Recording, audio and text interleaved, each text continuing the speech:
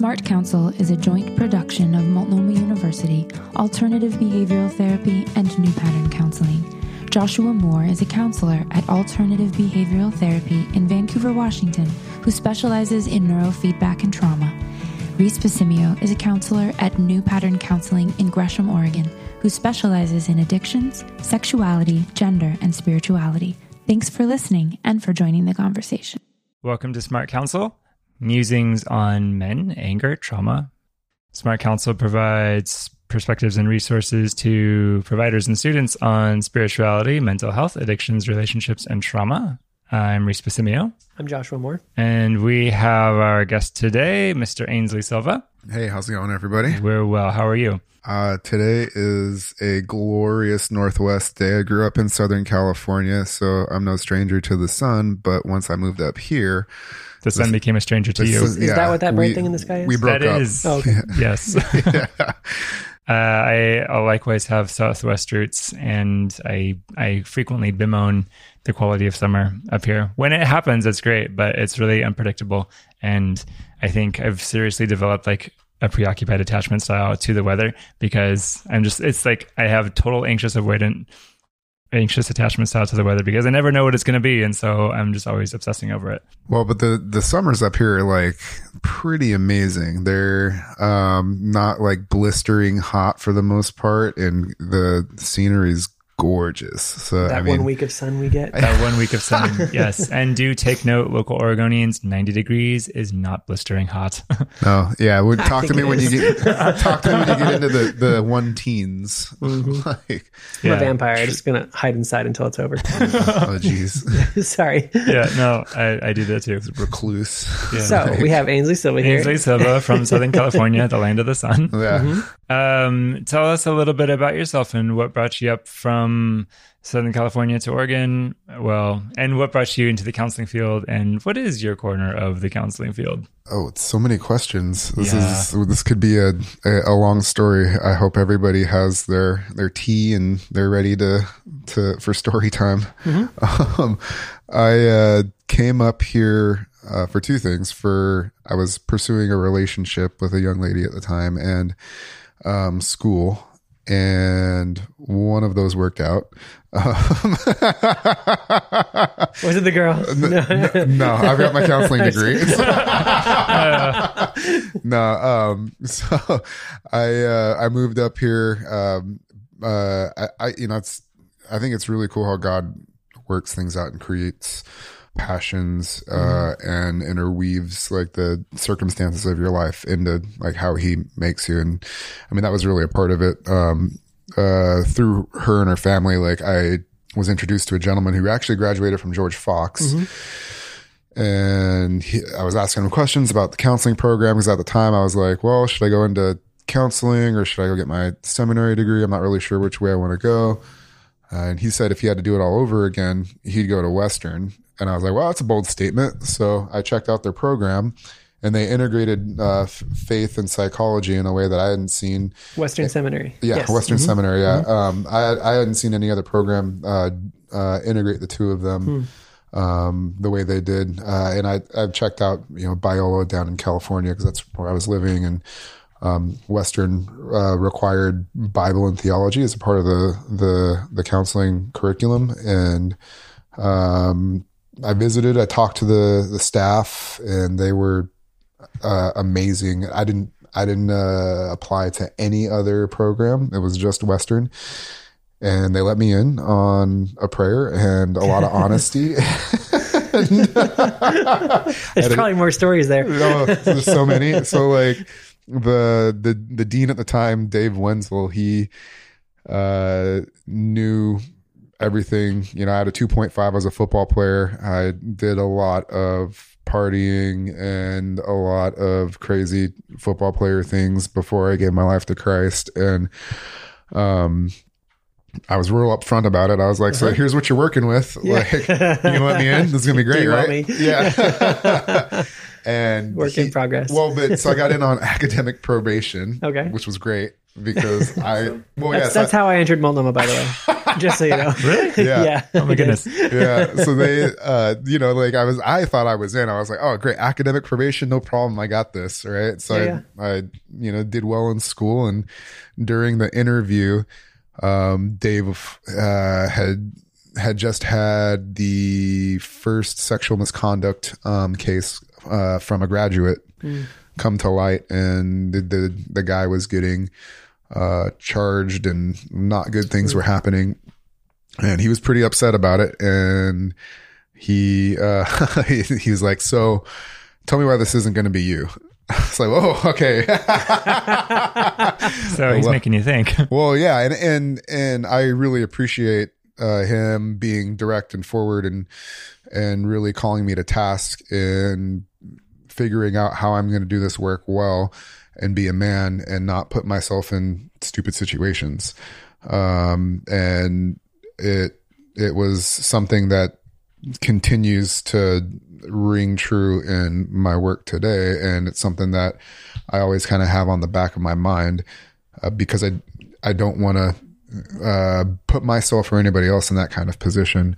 At the end of the program, when I graduated, we had shared stories. The staff was great. They do like a dinner for the graduating class, and they serve us, and they're essentially the waiters. And then they put on this like mock award ceremony where they kind of give fun awards where they're poking fun, or hey, this is what we really liked about you.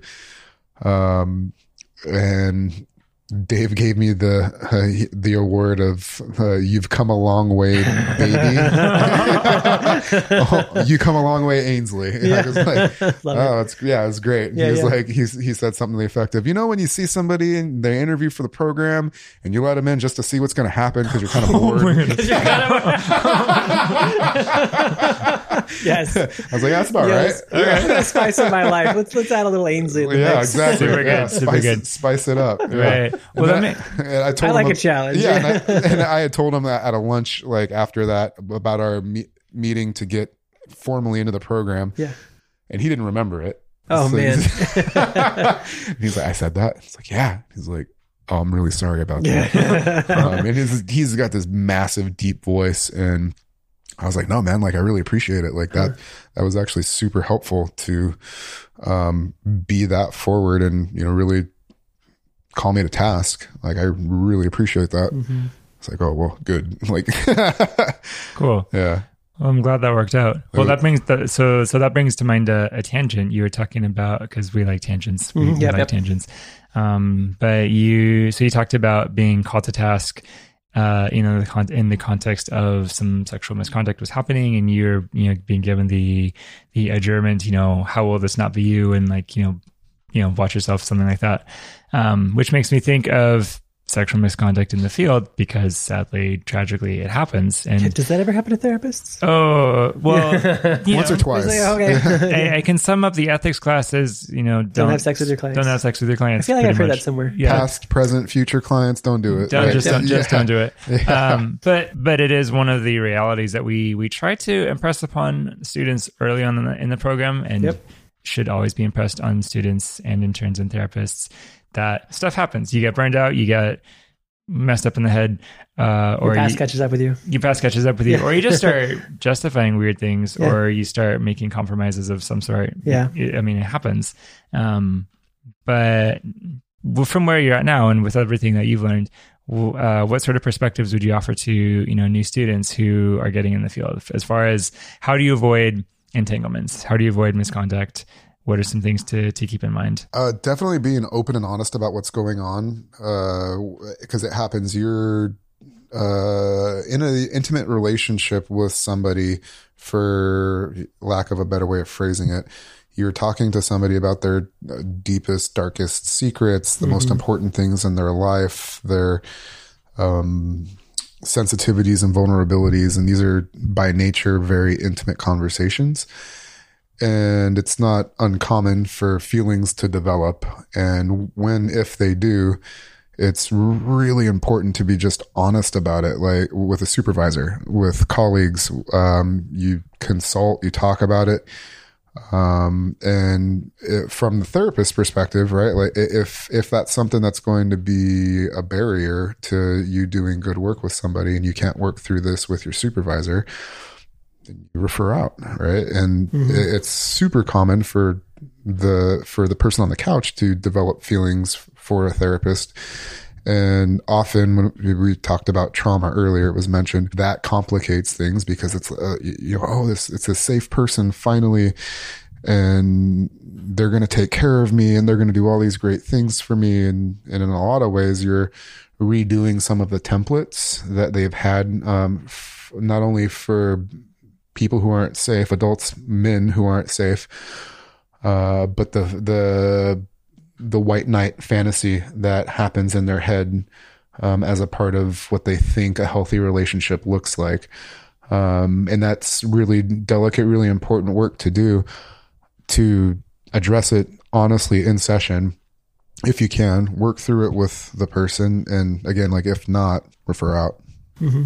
Referring out is one of the best tools in the counselor's toolbox for sure, for protection for both the counselor and the client.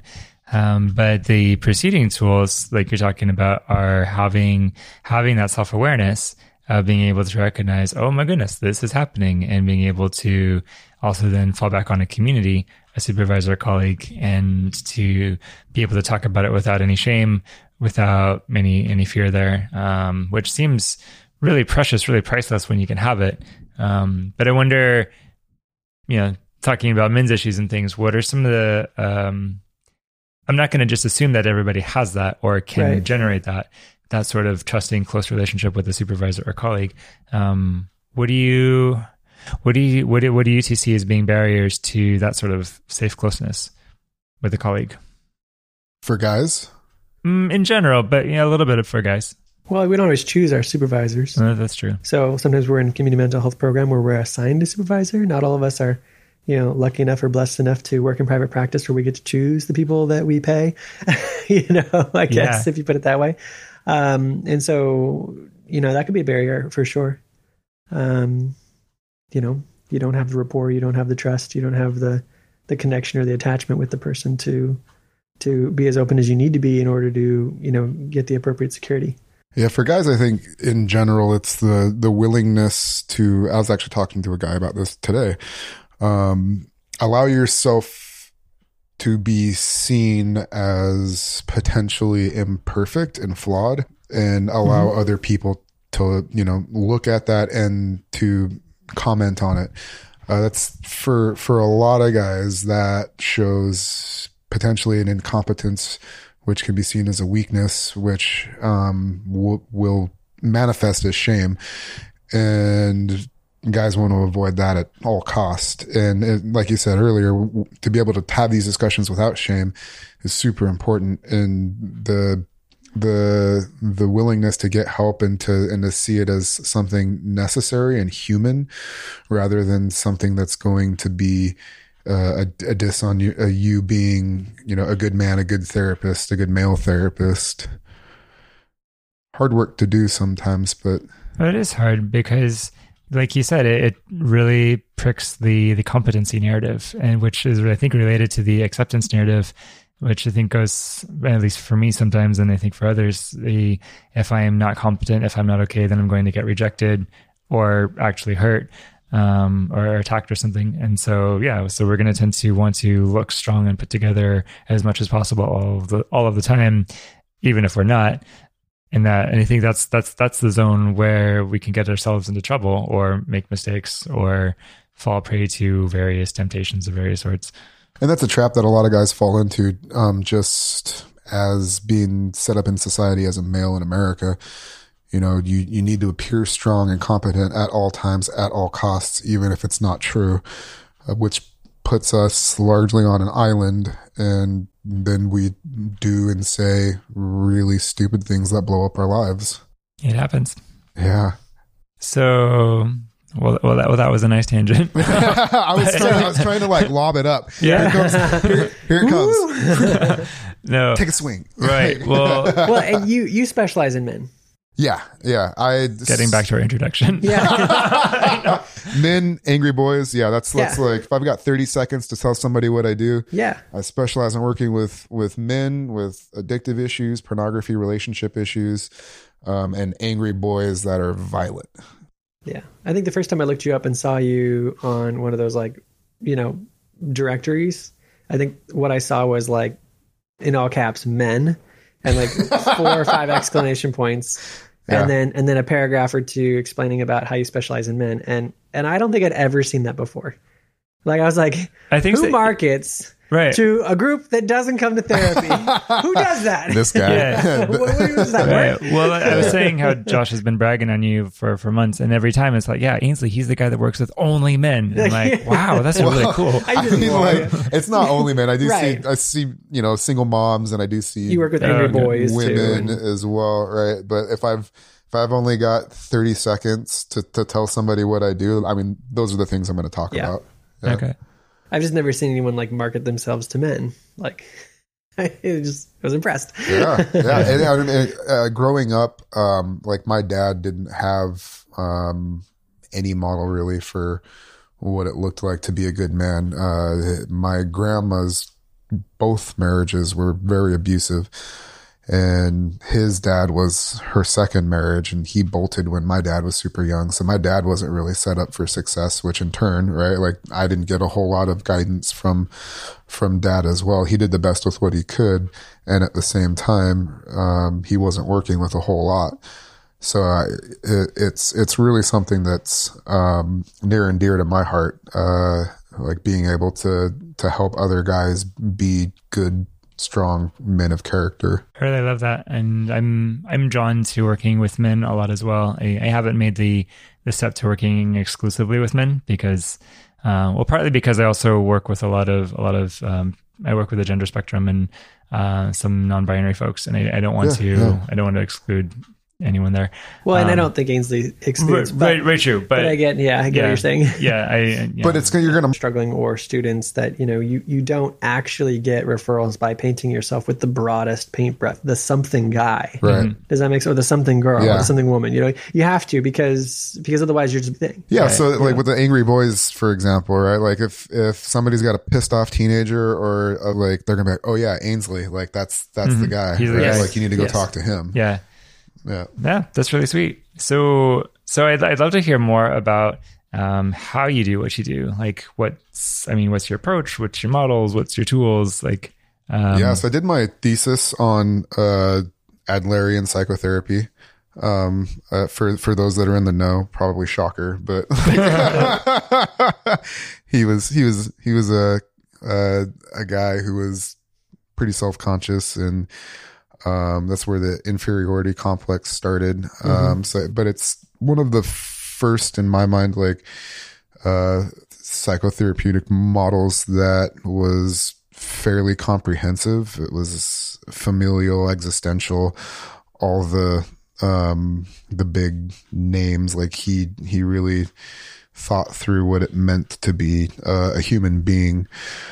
So I really draw a lot on that, and I have become, to my chagrin, more and more CBT as I get older. Sure. We got to start somewhere. I mean, There's nothing wrong with CBT. I don't like, my younger self would punch my older self in the face. I did not like CBT when I was in the master's program over at Western. Yes. But here I am, and I find it very practical, and it is super useful, makes sense to a lot of people, especially guys. It's systematic, measurable. I like to take the guesswork out of therapy, especially for guys that come in and they don't really know what it looks like to succeed. You have these really practical tasks. Like, here's what it looks like to succeed. You do these things. Your life's going to be different. They go out and they do them, and they come back and like, how'd it go? Hey, that worked. My life's different. Like, okay, great. Yeah, let's keep doing that. Versus something that's more process oriented,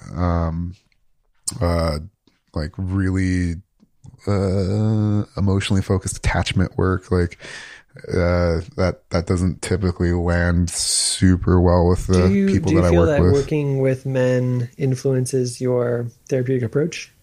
I never really thought about it that way until saying it out loud right now. Like a maybe. Well, no, but I think absolutely, right? Like, well, I wouldn't be surprised at all. Yeah. So I think that I have probably gravitated this way because of the populations that I work with. I did a lot of crisis work right out of the program, and so they're looking for evidence-based practices, and they want you to follow the golden thread. Otherwise, they're not going to pay, or they're not going to re-auth for a kid that's suicidal or homicidal or actively psychotic.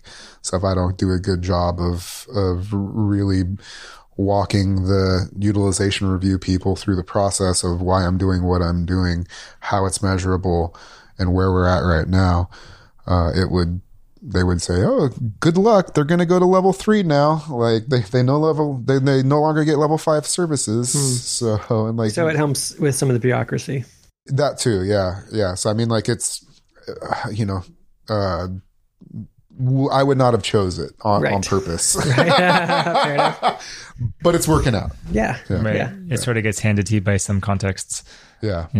But speaking of Adlerian, though, and going back to the more conceptual level, what are some of the key tenets of Adlerian approach that jump out to you? Oh man, I haven't thought about that probably in like 10 years. Okay. Now.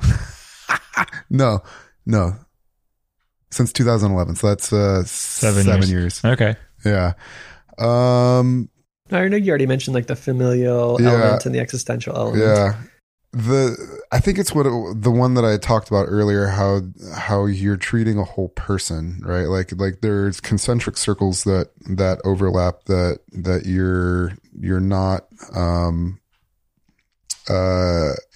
going to be able to partition these different systems. I don't know that he'd say systems, but these different systems inside of a person, right? Like if you affect the person's work, which like his work on identity and work and the meaning of that was pretty great, you are going to affect all of the other things. You're going to affect spiritual life. You're going to affect family life. You're going to affect identity and shame. Like all these different things are going to have this kind of like cascading effect when you focus on like one piece of that. So you recognize that a person is made up of multiple parts by focusing on changing one part that has a ripple effect into the other parts. Mm-hmm. Yeah. Makes sense. Yeah, I like it. Mm-hmm. Yeah, me too. Well, sweet. I felt like I should have read the book before I came in. Sorry. No, that's okay. We're just really curious. Totally fine. Yeah, we're a curious group. Yeah. So thinking about the angry boys, what's helpful for an angry boy? Or, well, I'm thinking, what's helpful for an angry boy? So there's some great research out there on, I think this comes out of The Body Keeps the Score by Bessel van der Kolk. When somebody is emotionally escalated, and he's looking specifically at trauma, but this is true with emotional escalation in general, and you understand the person and empathize with them, it actually has a calming effect on the brain and the nervous system. A lot of parents, professionals, teachers, cops will not focus on that up front. And so when I see a kid who's emotionally escalated, the first thing I'm going to do is communicate in some way, shape, or form that I get where they're coming from. Especially if it's in session, I'm going to focus on the kid essentially thinking that I'm on their side, that I'm aligning with them, and the parents respecting me enough to be able to listen to what I'm asking them to do. because I'm going to ask them to do really difficult things that are going to be counterintuitive at times. So would you define that approach as being like collaborative problem solving? Like working with what absolutely. they want? Yeah. Okay. Yeah, absolutely. That's the main, it's more of an intervention than an actual comprehensive theory. I feel like I started learning that like 2 years ago, and I'm just starting to get it. It's so good. And part of that's because I've been hanging out with you. Yeah, it's so good. That style of conversation not only works with people who are escalated, it just works in life across the board, especially with difficult people. Yeah. So if you're having a hard conversation and you use that style of conversation, it's great. It's one of the best tools that I've seen out there. It can get a little abstract and can be hard for some parents. So I'll kind of distill it to something a little simpler than what the therapist, that's Ross Greene, his book, The Explosive Child. Oh yeah, good book. Yeah, it's great. Well, this sort of collaboration seems like it could be really empowering, especially, well, I mean, we were talking about, competency narratives in different men and different people, and to be able to collaborate and be included in a process. You're not being dismissed, you're not being condemned, you're not being, minimized or vilified. That seems like that would automatically create a lot of safe space, and which, could be really de-escalating. Yeah. And the kids, especially angry boys, if they don't think that you're on their side, like if you have their back, quote unquote, or you're going to be reasonable and fair with them, they are very likely to give you a big stiff middle finger just because. Yep. And that sounds familiar recently. Well, and sometimes will blow up their own life in order to do it, and not care. Like they will watch the world burn and themselves along with it. And a lot of parents don't get that. They're too concerned about the bad behavior, and if we can just reason with him or yell at them enough, or give them the right consequences or the right rewards, and then they're going to stop doing this. And they don't really understand like how all in they are on a lot of issues. Like they will self-destruct just to tell you how upset they are if you don't go through this process and get them to see that, or you're on their side and you get what they're going through. That can be intense. That could be intense. I can see how a misstep could be costly. Yeah. Which is why I always start there, tell me what's going on. Tell me how angry you are. Oh man, you're so angry. That's a lot. Wow.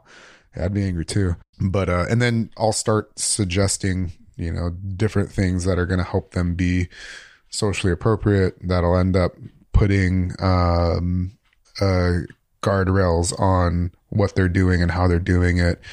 Like, hey, so you're cussing at your mom right now. That's not super respectful. I'm right across from you. We're in the same room. Be a little more respectful to your mom. Like once I have that kind of rapport with them, like I want to hear what you're saying, but man, my ears hurt. Like, can you take it down from like a 7 to a 4? I'd really appreciate that. Yeah. And you can get away with that because you've got the relational context. Well, they know that they know that I want to hear them. Like I legitimately want to hear you, but I'm not gonna do it like this. Yeah, but I'm uncomfortable. Right. Well, I mean, I am uncomfortable, but I'm also telling them indirectly and directly that what they're doing isn't okay. That's cool. Some of that is reminding me a little bit about, working, because I work in an addictions context with mostly men and some younger men too. And it seems like some of these issues come up there too, where they tend to be really suspicious of the system, suspicious of authority, and because they've been hurt in a lot of ways by a lot of people. Yeah. And so I feel like I've had really good success just building rapport and building trust by just validating their experience not putting a whole lot of demands on them right up front, and not being super critical if I can get away with it. But really focusing on the trust and the rapport, the acceptance, like ever before I get into any sort of confrontations or anything like that. It seems to translate.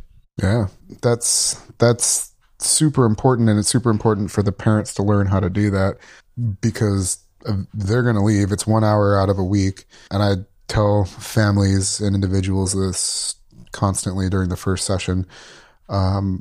You're going to have to work on this stuff outside of session, because I'm just not that good. Like I wish I were better, but I'm not. And there's no smoke and mirrors. There's no magic. Like, it's going to be hard work, and a lot of it's going to be determined on what you do. Well, most of it's going to be determined on what you do outside of session. So the parents sometimes will want me to fix their kids.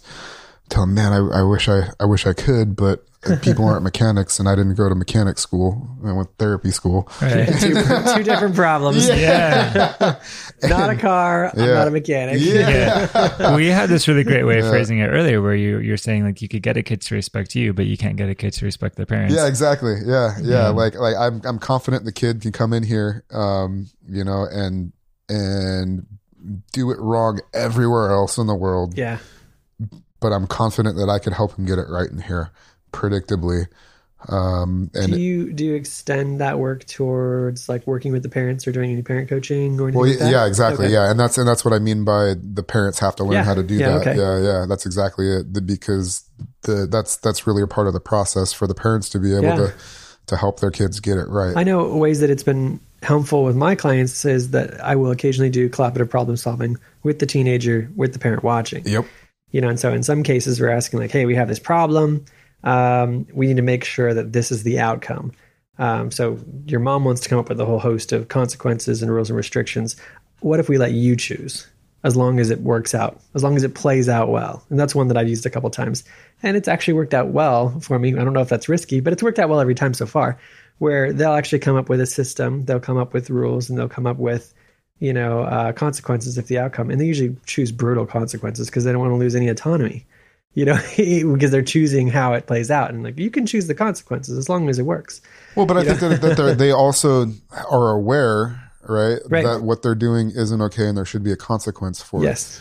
Right. And when you allow them to voice that, they're going to pretty predictably. Well, and like the collaborative problem solving model is saying like, what are we going to do about this problem? And letting them be a part of designing the system, or letting them be a part of choosing the way to solve it, and like getting input. Because if they contribute even just 20%, they'll have more buy-in. Well, and a lot of parents, that's one of their concerns is that, well, you're going to tell me that my kid should be allowed to do this, or you're going to tell me that like this behavior is okay, or I have to, bend or change my values or something like that.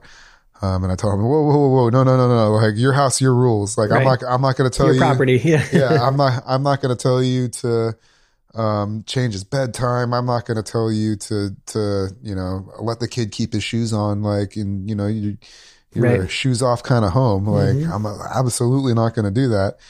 Like, you get to choose that and work it out with your kid. Right. Like, I'll teach you how to work it out with your kid. Where are you flexible and kind of where almost are you teaching not? Like property rights. Property rights, and like I'm doing the collaborative problem solving with them. So I'm modeling it with them in the moment, right? Like I'm not going to do that to you. Cause that's kind of one of the kids' fears, right? Like, well, you're just going to do what you always do. Right. And some therapists, to be fair, will say pretty ridiculous things like, you should just let your kid do that. I don't know why that's a big deal, where they actually do impose their values on the system, which is a big no-no. And the parents are afraid of that. The kid's afraid of that. So, you model it with the parents, and for the parents, and you walk through the process with them, and then coach them to do it with their kids. Right. So some of this seems like the process of, the kid's growing up and becoming an adult. And so having to go through the process of differentiation, where they're becoming their own person, developing their own mind, their own values, their own autonomy, developing their own sense of identity that's separate than their parents. Only they're not yet old enough, big enough, functional enough to sustain that independently. So they're in that awkward. You haven't said, but I'm kind of presuming you work with like teens, adolescents, perhaps. Yeah, 6-ish to teens. Yeah. Okay. Yeah. And which is a very brave age range. But I'm thinking about the process of a parent watching their kid become their own person and letting that process of differentiation happen. And it seems like sometimes that letting go process is hard for parents for various reasons. I wonder, but it seems like that might be one of the confounding factors is a parent who wants to retain too much control or retain too tight of a hold or let go of control too quickly. And I wonder if you could speak to, based on your observations, what might be going on in a parent's head that makes this process hard for them.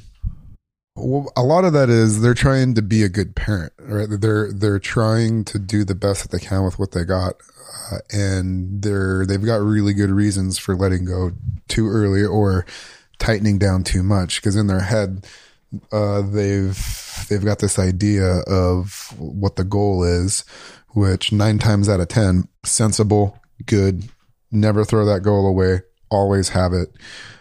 And what ends up tripping them up is their method, right? Like how they think they're going to get to their goal with their kid. And so the conversation turns into, well, so your goal's great. Like, let's keep that, because that's actually, like you want to be a good parent and you want your kid to grow up to be a productive member of society, a good person, a responsible person, somebody who can take responsibility and be a good husband and a father. Like, these are all great things. Absolutely. Let's keep those. What's the effect that what you're doing, is having on your child? You know, and that ends up being a really sensitive, difficult conversation where we look at the here and now and like your goals are great, but practically what's happening? How's that working out? And you know, they're not seeing me because things are going well. And so it's a tough, sensitive spot that, you know, I have to become the parent whisperer at that point. Like that becomes the point where, for parents especially, there's a lot of understanding and care that needs to be there, and gently calling attention to, you know, what you're doing isn't effective. And if you can go on this ride with me, I think that I can give you some different ways of doing things that are going to accomplish the goal that you want. It almost sounds like you described the same system in that you start by validating their position, their values, their methods, their intentions, I should say, and then kind of slowly working towards hey, is this actually working? Is this getting your intended outcome? You know, like you're starting with getting rapport. I think you said a very similar system. It sounded really familiar with the same system that working with the teenagers. You may be using. It sounds like almost a similar system with the parents. Maybe the pace is different, but does that make sense? Yeah, absolutely. Yeah. And really, we were talking about Jordan Peterson earlier. Like he talks about this. Why would anybody be open to hearing what you have to say if you think that they're an idiot, right? Like if the parent comes in, like they're already feeling shame, like I've failed as a parent, or, you know, like I'm messing my kid up. They're experiencing all these negative emotions.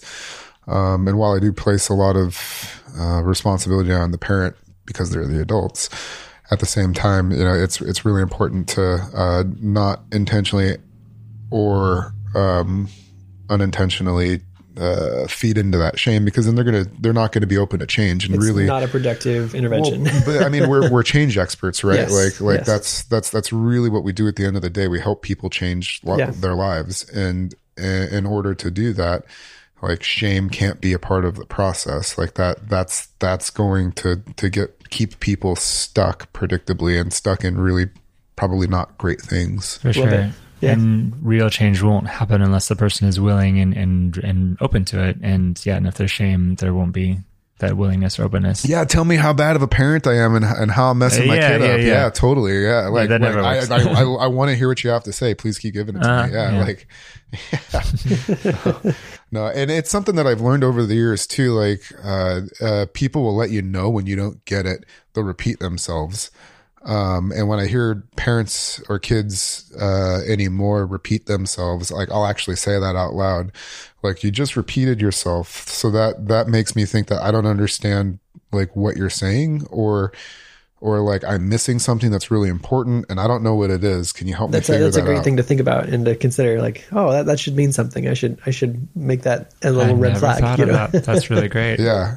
Because I'm going to steal that one now. No, please do. Yeah, for the masses, right? Yeah, that's what the podcast is for. Yeah. But I see it in fights all the time, right? Yeah. Like they just say the same thing over and over and over and over, and the message is always like, you don't hear me, you don't get it. I want you to hear me. You're still not listening.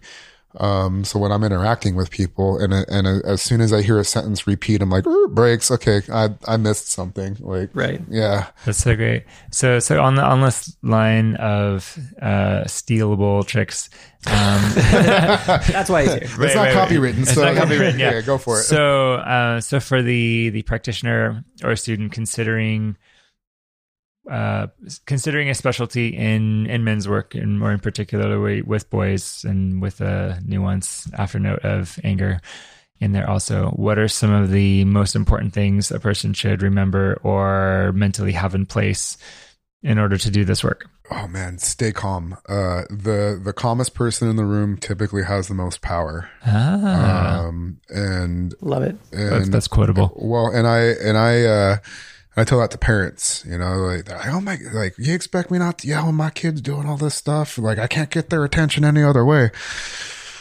And, you know, I don't come out and say this, in this way, but, you know, like when I've done crisis work, rarely have I ever had to yell. You know, it's kind of one of those things like, oh, I may do it briefly just to kind of like, you know, get their attention real quick. But as soon as I have their attention, I back off. And so I kind of try to walk them through that. Well, like, yeah, you need to get their attention. Absolutely. And at the same time, once you have it, like you got to throttle back. Otherwise you're going to continue to escalate the situation. Yeah. I've always, said that, if I'm yelling, there's something dangerous happening. That's always been like the rule that I've absolutely. used. That's a great way of putting it. I teach that to my clients, and I don't have like a real strong belief that is an infallible belief. Like, I think there might be exceptions that I haven't considered, but so far in my life, it's been a good rule of thumb. Like if I'm yelling, something dangerous is happening. That seems like a great rule of thumb for when I'm with my family too. Well, you can have situations where, like, if there's, abusive behavior going on, in a family, sometimes like maybe that is a gray area, like, you know what I mean? Like maybe someone should be yelled at, I don't know. But it's something to think about. I don't have the answers to that, but I think that's worth figuring out. So maybe I missed something in what we were just talking about, but I'm having a hard time picturing any clinical context where yelling is okay. Right. So, I was called out on a crisis call, and this kid was with multnomah crisis response and a police officer, and they lived really close to a busy road. Oh, so it was out in the community. Yeah. Oh, okay. Well, I've done it in session too, but fair enough. Maybe harder to explain. But I mean, like, they were like, hey, this kid's not doing well. Can you go out there? I'm like, yeah, I'm actually pretty close. No problem. And when I saw them, I walked up and, when it was approximately yelling distance, I yelled. It's like, hey, like, what are you doing? Like, well, and, got his attention, and then very reasonably said, like, why am I out here? And why are the cops here? And why is crisis response here? Help me understand what's going on. Mm-hmm. And then I proceeded to have a civil conversation with them. Sometimes in session in the room, people will start yelling at each other, and raising their voice, they get locked in their cycle. And unless I do something, Right. very, I just go flip the light switch on and off. well, I mean, you could do that. You know You can what I do mean? that too. But yeah, I know. I I know what you mean, mean. but I mean, like I've done other things other than yell, but I have like said, I actually did this yesterday, like very loudly, like, whoa, whoa, whoa, whoa, whoa, stop, time out. No, like, Right. you know, like we're done with that. We gotta, nope, it's too much, you know, and sometimes my therapist friends that I share the counseling center with will be like, "Oh, it was an interesting session Going on today. in there. Yeah. Yeah, it's a good session today, huh?" Like, but again, right? Like to get their attention and then throttle back in order to have a civil conversation. Sometimes people get so escalated that unless something really drastic interrupts them, they're going to go. They're going to keep going. Especially if you have someone with a trauma history. Well, with they're FFT, triggered. with functional family therapy, the research on that really points to when you interrupt the family's cycle, the odds of that interaction going well increase. And the interruptions can be anything from I've laid down on the floor in the middle of session. Yeah. Okay. Yep. Like, you know, I've yelled, I've done Yep. other ridiculous things. You know, especially if you have a teen who is your client, Yeah. that if a parent is starting to criticize in your space, this safe space for your teen, that has to be ended very quickly. You know, you're potentially damaging a lot of rapport in the room. There's a lot of variables that could be really destructive to what you typically try to accomplish in the room with that teenager. Yeah, and that's really milder in my mind, right? Sure. Like I'm not going to have to get up out of my chair. You know, I'll definitely address that. But Right. you know, like if I'm laying down on the floor, they're fighting. Nobody's listening to me anymore, and I'll just say, yeah, I'll be here when everybody's ready to stop. You know, I'll wake up. I'm going to take a nap now. Right. Meanwhile, I'm still charging you. Yeah, exactly. Yeah. That's really great. Really clever. So minding time, we'll have to wind down a little bit, but I know I've taken a bunch of like a box full of balls and I've dumped them out on the ground. And that's okay. Just started pushing They're them really around. great. Yeah. No problem. It's really Really great. All of these thoughts are really great. Those are fun. But so, Reese will rope you in. yeah. Or I'll lie down on the floor. So you're ready. Yeah. That's So how you're it's ready to laissez focus. faire, free range. Yeah. blogging. But so thinking there's, hopefully, intern students listening or practitioners who are considering, hey, am I interested in making a shift in what my clinical focus is? Why do you love your work? And why would you, if somebody were interested in doing men's work, shifting to men's work, what would you call attention to that you just love about it and that you'd want them to experience also? That is a great question. So with men, it's a little different than with like angry boys and families. I'm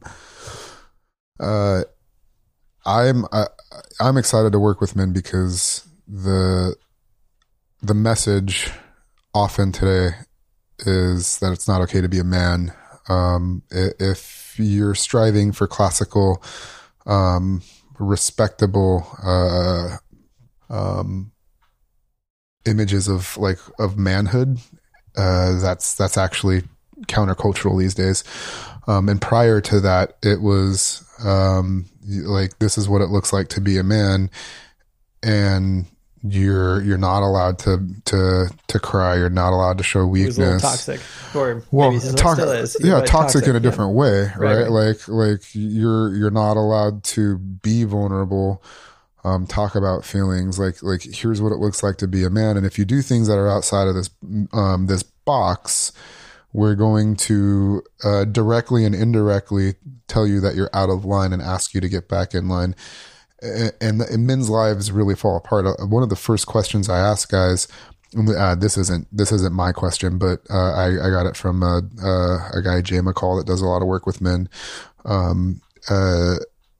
Is how many people know what's going on in your life? Like how many friends do you have that know everything about you? It's kind of the different ways of asking the same question. And largely the guys that come in will say something to the effect of nobody. My wife maybe kind of knows, or it's only my wife. And the guys are largely on an island, and that's not human. It's not sustainable. Well, it's not human. We're not designed to be, isolated like that. And guys are largely, and it's sad. It's painful to watch, and they suffer because of it. The depression, anxiety, addictions, guys. They sure don't look happy in my office. Well, exactly. Yeah. Well, I mean, and I mean, it's coming from a guy who's been in that and battled these issues. Like it's painful. It's absolutely painful, and a lot of guys don't know what to do about it, and so they get desperate and they get hopeless, and then their lives are in shambles as a result. And this is just the way it is, and there's nothing to be done about it. Or they get really good at distracting from it and numbing it, or ignoring it through some toxic but the message underneath a lot of that is like, it's not going to change anyway, so like why bother, right? Like and that makes actually good sense. Like, why would you waste your time doing something that is going to be unproductive? But a lot of guys believe that. They don't believe that things can be different, and it's really exciting being able to help them see, like, no, there is a way out. There are things that can be different, practical, tangible things that can be done that are going to change the way life works for you. And that's super exciting. That's the stuff that I really like doing with guys. With boys specifically, I love it when, like they come in with this stigma of, just being a total screw up, and helping them get it right and prove other people wrong. Like, it's kind of the angry boy in me, but like I love it when they succeed, and they go against the shameful labels that have been placed on them, and the kind of the roles that other people have placed them in, and they've placed themselves in. It's fun to see them break out of that. That sounds really beautiful. Yeah. It's exciting. We get high fives all the time. It's so good. Yep. Like, they get it right. High five, man. Right. It's great. Some chocolate over there. So good. I love it. I love the idea of rewriting the narrative and rewriting what it means to be a man, and allowing more space for a man to truly be a man, and to be a human, and to be his whole person. Yeah. Yeah. That's really great. Well, any last quick thoughts for our listeners on working with men and angry boys?